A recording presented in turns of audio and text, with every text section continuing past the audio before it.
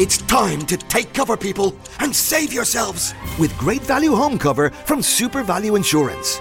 You'll get a 15% online discount and shopping vouchers with every policy. That's a great deal for the cover you need anyway.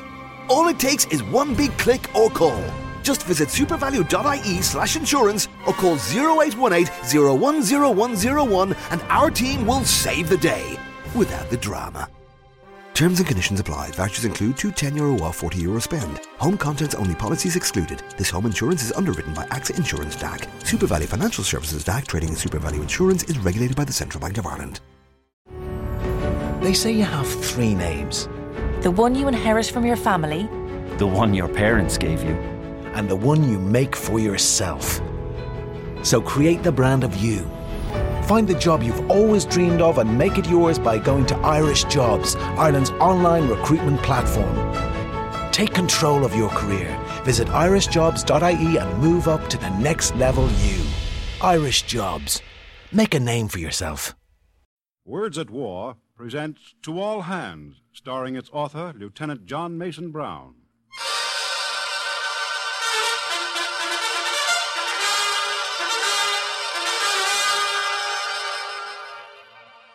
We were 2 days out from the United States when I was summoned to the bridge of our flagship by Rear Admiral Alan G. Kirk.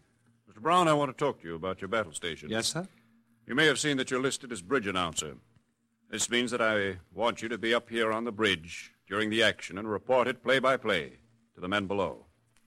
You know, only 1 man out of 10 on a modern ship in combat can see what's going on. I want you to do their seeing for them. This is a democratic war, and I believe that men who are willing to give their lives for democracy have the right to know what's going on. Informing them will be one of your duties. Suppose you start this afternoon by broadcasting to the ship on the formation of the convoy.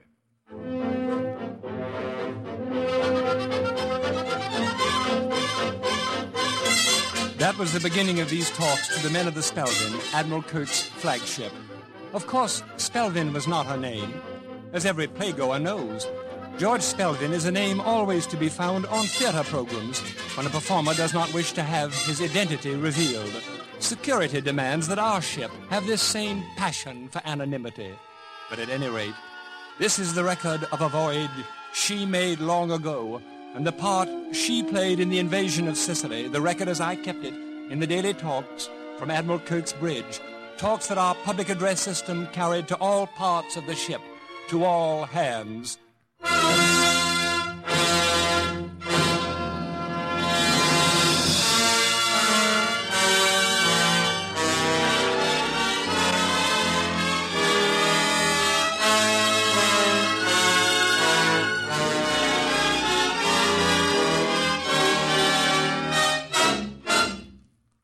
Words at War. The National Broadcasting Company, in cooperation with the Council on Books in Wartime, presents another in its series of radio adaptations of the outstanding books of this war. Tonight we bring you an unusual story, a day-to-day record reported to the hundreds of men below deck on a certain flagship that participated in the invasion of Sicily. Reported by the well-known dramatic critic, author, and lecturer, John Mason Brown. Now, Lieutenant John Mason Brown, United States Naval Reserve. Tonight, you share the experience of the men below deck on the Spelvin, for you will hear, just as they did, John Mason Brown himself in excerpts from his new book, To All Hands, which he subtitles An Amphibious Adventure.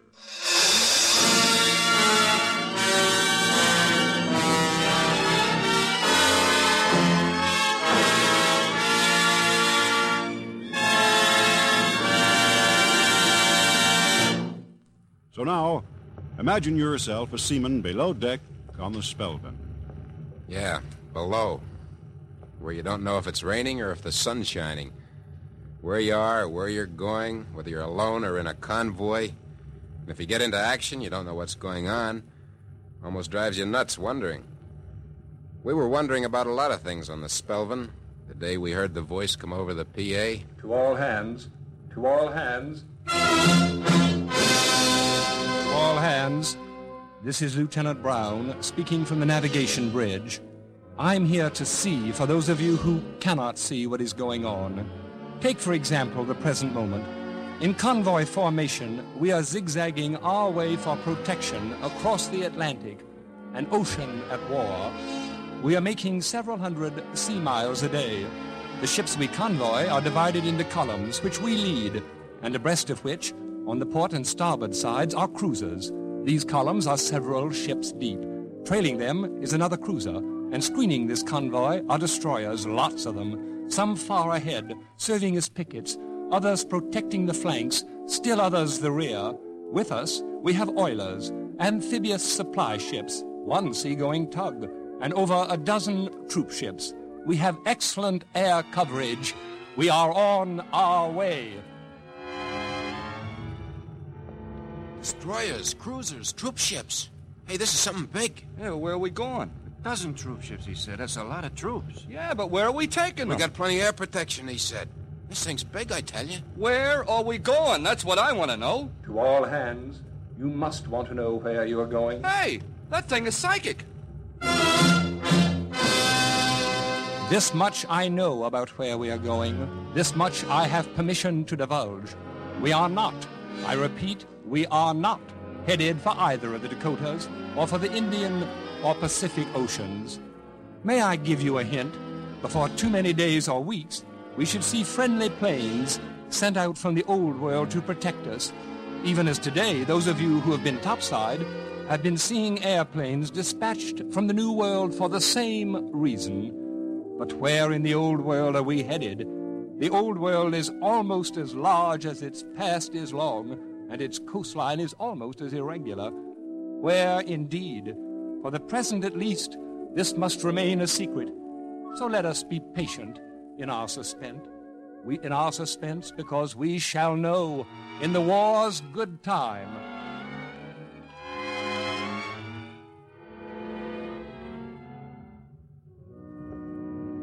It helped.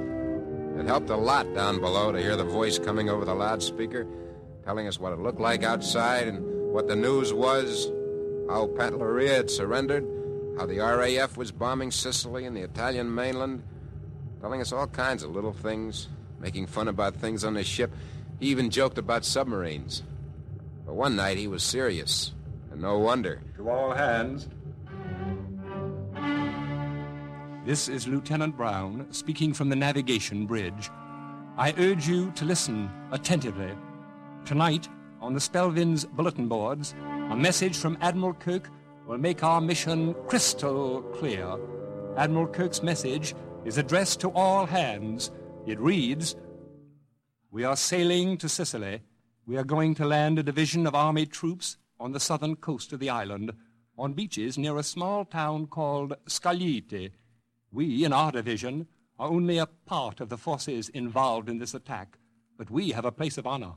To the west of us will be other American forces, and to our east will be the British. We are at the hinge. Ahead of us and to the west, there will be parachute troops. Covering the operation at sea will be a strong British battle force. We shall be opposed.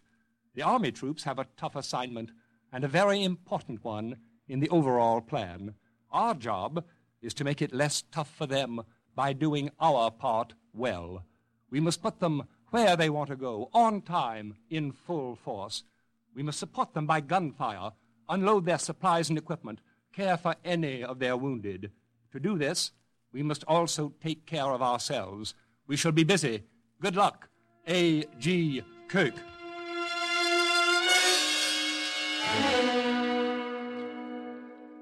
Yesterday was our last Sunday before battle. Few of us will ever forget it. All three services were crowded.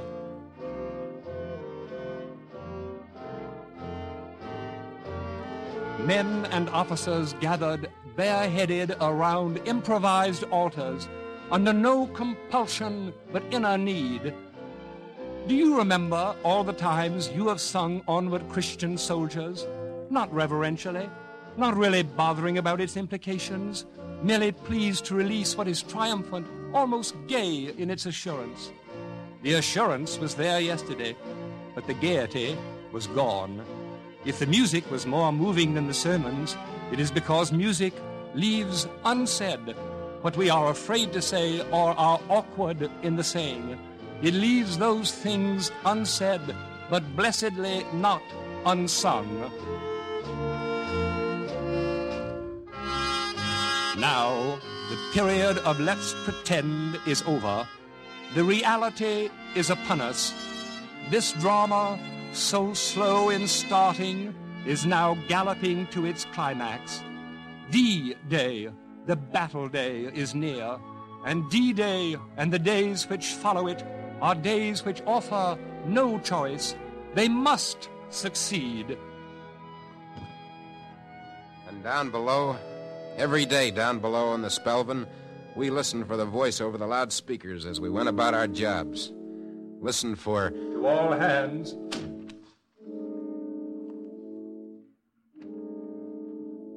H-hour, the hour of hours, the battle hour, is almost here. It's now 11:30 p.m., and the attack is scheduled to begin at 2:25 a.m. We are nearing Sicily now, still moving toward it in the darkness. It will not be long before we reach our anchorage off Scagliete on Sicily's southern shore. We have seen something of a miracle tonight. Things have looked bad for us, very bad these past 8 hours or so. By some ugly mischance, the first storm we have had in the Atlantic or the Mediterranean overtook us this afternoon. The gale increased until as darkness came on, the waves swelled into more and more sizable mountains. The prospect of trying to send landing craft into the beaches against such odds was disturbing, to put it mildly.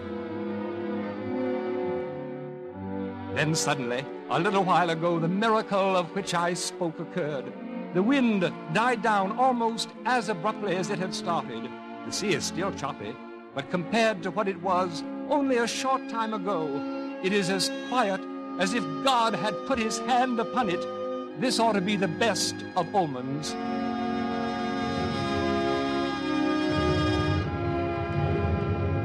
Perhaps you can hear it, that distant gunfire. Fires are burning on the beaches ahead. These fires mean that our planes have been busy. Scagliete, our objective, must be about 5 miles away from us in the darkness now. If our first sight of Sicily has consisted of fires burning in the night on a land we cannot see, there is a reason for this. According to plans, the Northwest African Air Force was scheduled to conduct an air offensive throughout the whole Mediterranean area prior to our coming.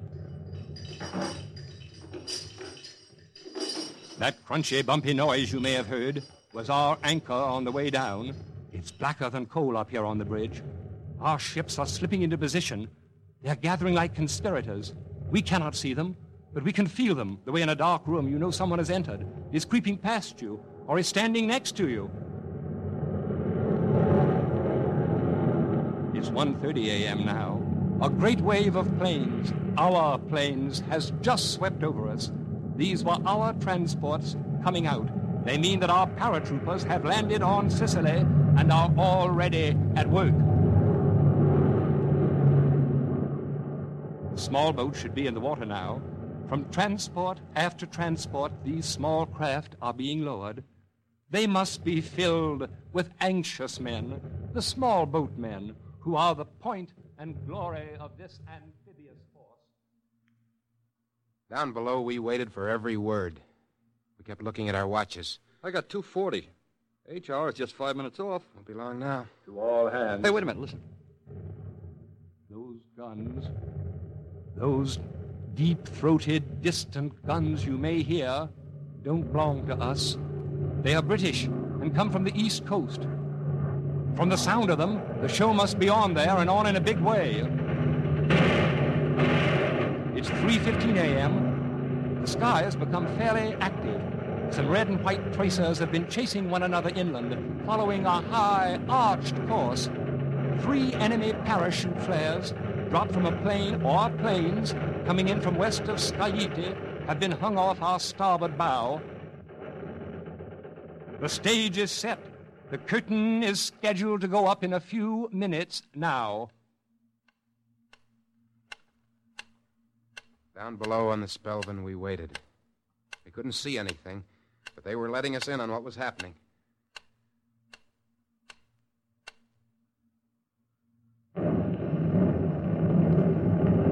All hands. The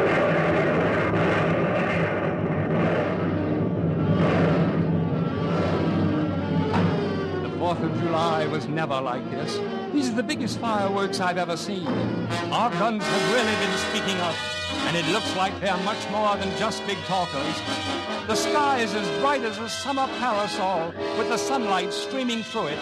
The darkness is losing a battle soon. Light is everywhere, never for long, always changing, always in the swiftest motion. Then the night sweeps back, only to be driven away again. Overhead, it's all dots and dashes which you can see, quivering as they race to rise and fall. Dots and dashes and streamers of heat and rockets overtaking rockets.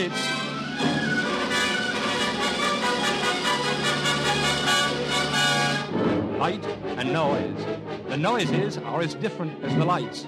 There's the frog-like glump of flak as it thuds through the water after a brief splash.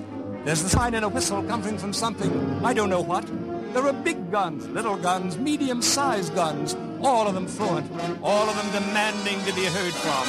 The big guns bellow in a full, damp, dull tone. They sound the way a goldfish bowl might sound if, water and all, it exploded right inside you.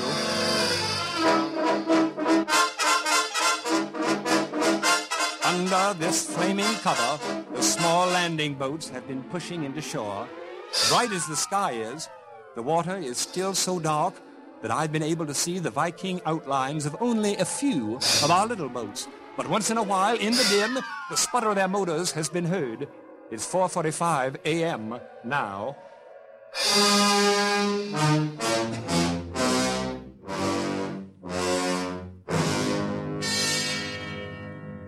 Down below on the Spelvin, we waited to hear the word we wanted to hear the most.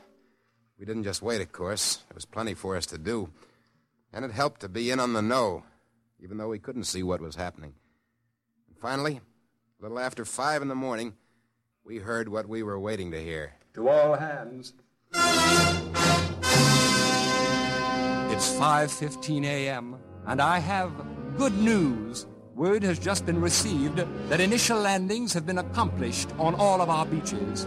This means that the little boats from each of our transports have pushed in, wave by wave, to their designated landing places, and that our troops have established themselves on shore. For the details, we shall have to wait. What matters is that the Sicilian invasion is by now a fact. The sky is still moon bright up here in splotches. There have been more flares, more enemy planes, too.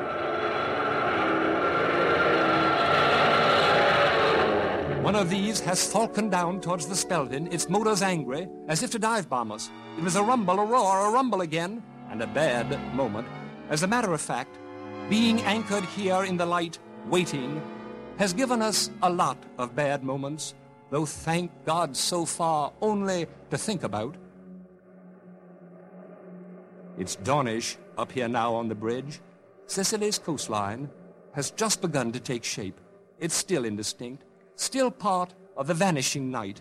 Far inland to starboard, the kind of mountain Mount Etna might be, if only it were within seeing range, is slowly working its way down into the dawn. The pink-blue daylight is creeping down to the beaches.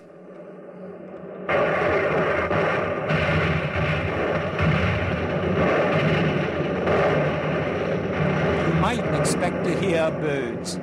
Instead, the sky rattles with anti-aircraft fire and the hurried booming of the big guns on the cruisers and the destroyers. The shoreline also rumbles every now and then with battle noises, like a kettle drum. You must have heard that explosion. Directly ahead of us, a great blob of light has just bleached and reddened the sky, tearing the night into shreds. It was followed by that blast, more sullen and deafening than any we have so far heard. And then, scattered across the sky was a ship from the task force to the west of us. Now the German planes which got that ship are flocking towards us. There are not many, but enough, say 6, flying low, leaving a trail of big splashes behind them in the water where their bombs have fallen. One of them slanted down across our bow, barely missing the cruiser off our port side. No more damage. They're going now.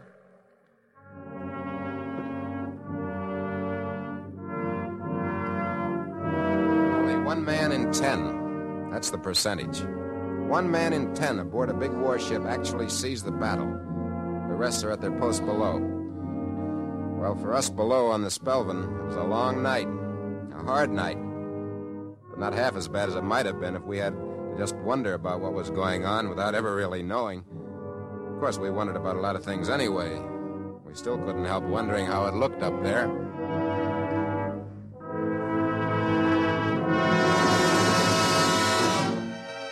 It's now 6:30 a.m.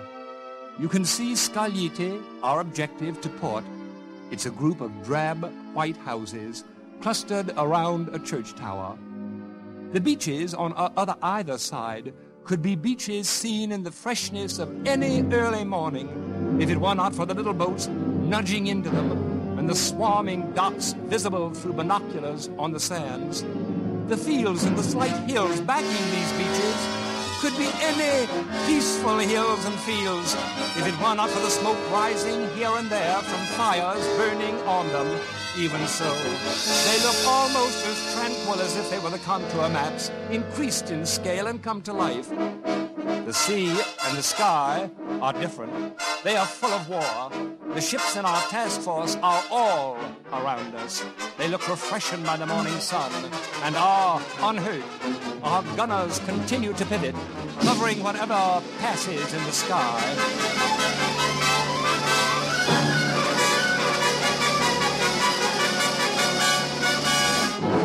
It's 7:15 a.m. now.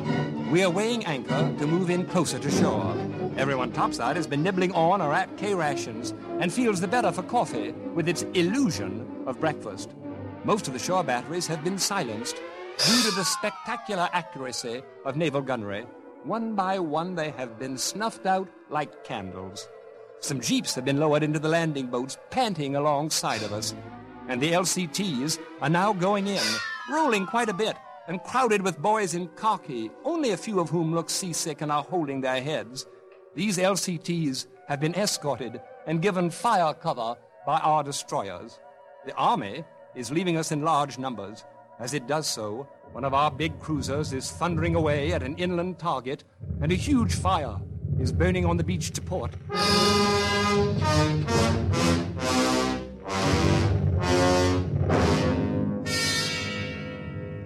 Want some more coffee, Slim? No, I got enough for a while. It's quite a night, huh?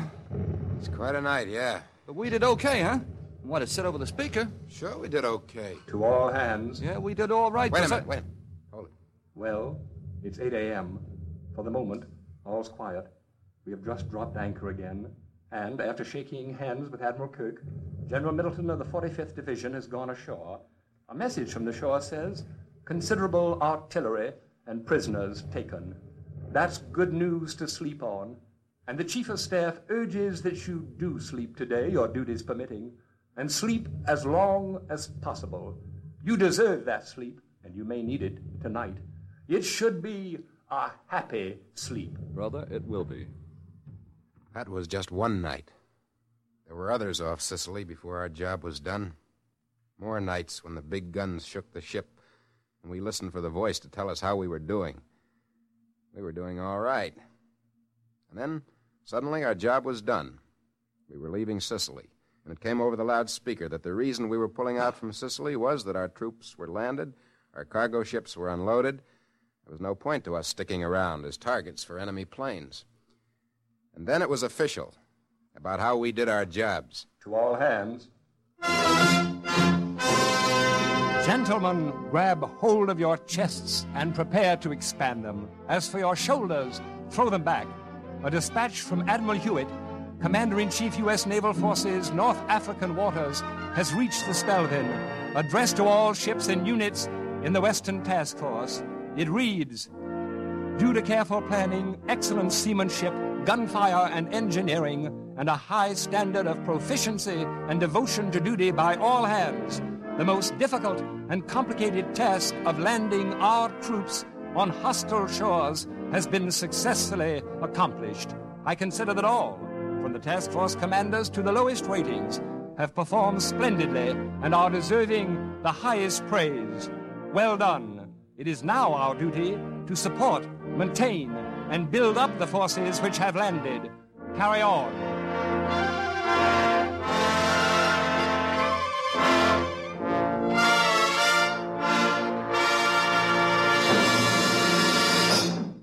After a battle, the first thing a guy wants to do is talk about it.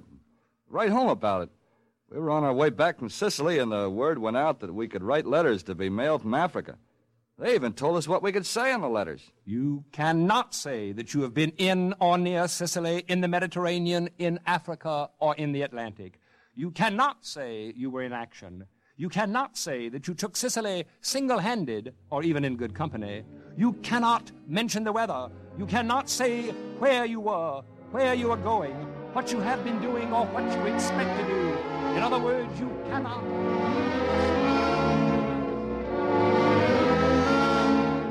To all hands, gentlemen, this is a moment of farewell. We of the flag are leaving the Spelvin. We have been transferred to another ship. There is an old saying that fish and guests stink after 3 days. We have been with you a little more than 2 months. But though we may be parting company, we cannot part with our joint memories. After all, we have served together in the amphibious forces under Admiral Kirk. We have eaten K-rations together, and they are enough to cement any friendship. We have dodged submarine packs in each other's company, taken inoculations together, zigzagged in unison across the Atlantic, drunk the same bad wines in Africa, spoken the same bad French, seen the same shorelines, heard the same flak, been lit by the same German flares, and scanned the same tracer bullets. No matter where we go in the future, a part of us will always be spliced to the Spelvin. Do you remember St. Crispian's Day? It was the day on which the armies of an English king, Henry V, faced and vanquished the forces of Charles VI of France. It was Henry V, spoken for by Shakespeare, who speaks for the pride which each of us will know in the coming years because of our being here in this company now. Change the names in the drumbeat of Shakespeare's recruiting station verse, and you will, I think, see what I mean and feel what I feel. Here is Shakespeare's King Henry speaking on the eve of an ancient English holiday, banishing despair and igniting a proper pride in tested men.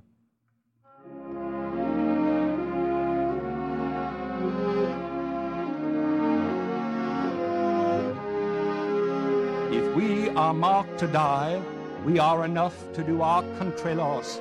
And if to live, the fewer men, the greater share of honor. Oh, do not wish for more. Rather, proclaim it, Westmoreland, through my host, that he which hath no stomach to this fight, let him depart. His passport shall be made, and crowns for convoy put into his purse. We would not die in that man's company that fears his fellowship to die with us. This day is called the Feast of Crispian. He that outlives this day and comes safe home will stand a tiptoe when this day is named and rouse him at the name of Crispian. He that shall live this day and see old age will yearly, on the vigil, feast his neighbors and say, tomorrow is St. Crispian. Then will he strip his sleeve and show his scars and say, these wounds I had on Crispian's day. This story shall the good man teach his son, and Crispian shall ne'er go by from this day to the ending of the world, but we in it shall be remembered, we few, we happy few, we band of brothers. For he today that sheds his blood with me shall be my brother. Be he ne'er so vile, this day shall gentle his condition, and gentlemen in England now abed shall think themselves accursed they were not here, and hold their manhoods cheap, while enemies speak that fought with us upon St. Crispian's day.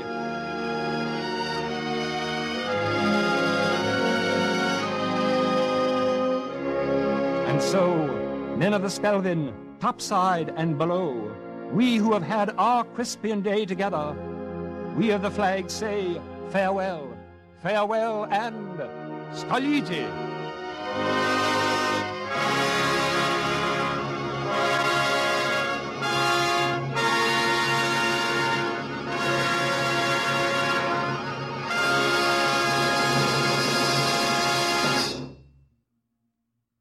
These have been Words at War, another in the series of radio adaptations of important books of this war. Tonight, John Mason Brown, distinguished dramatic critic, author, and lecturer, and now Lieutenant John Mason Brown, USNR, acted as narrator in portions of his own book, To All Hands, just published. Words at War is presented each Tuesday evening at this time by the National Broadcasting Company and the independent radio stations associated with the NBC network in cooperation with the Council on Books in Wartime. This program came to you from New York. This is the National Broadcasting Company.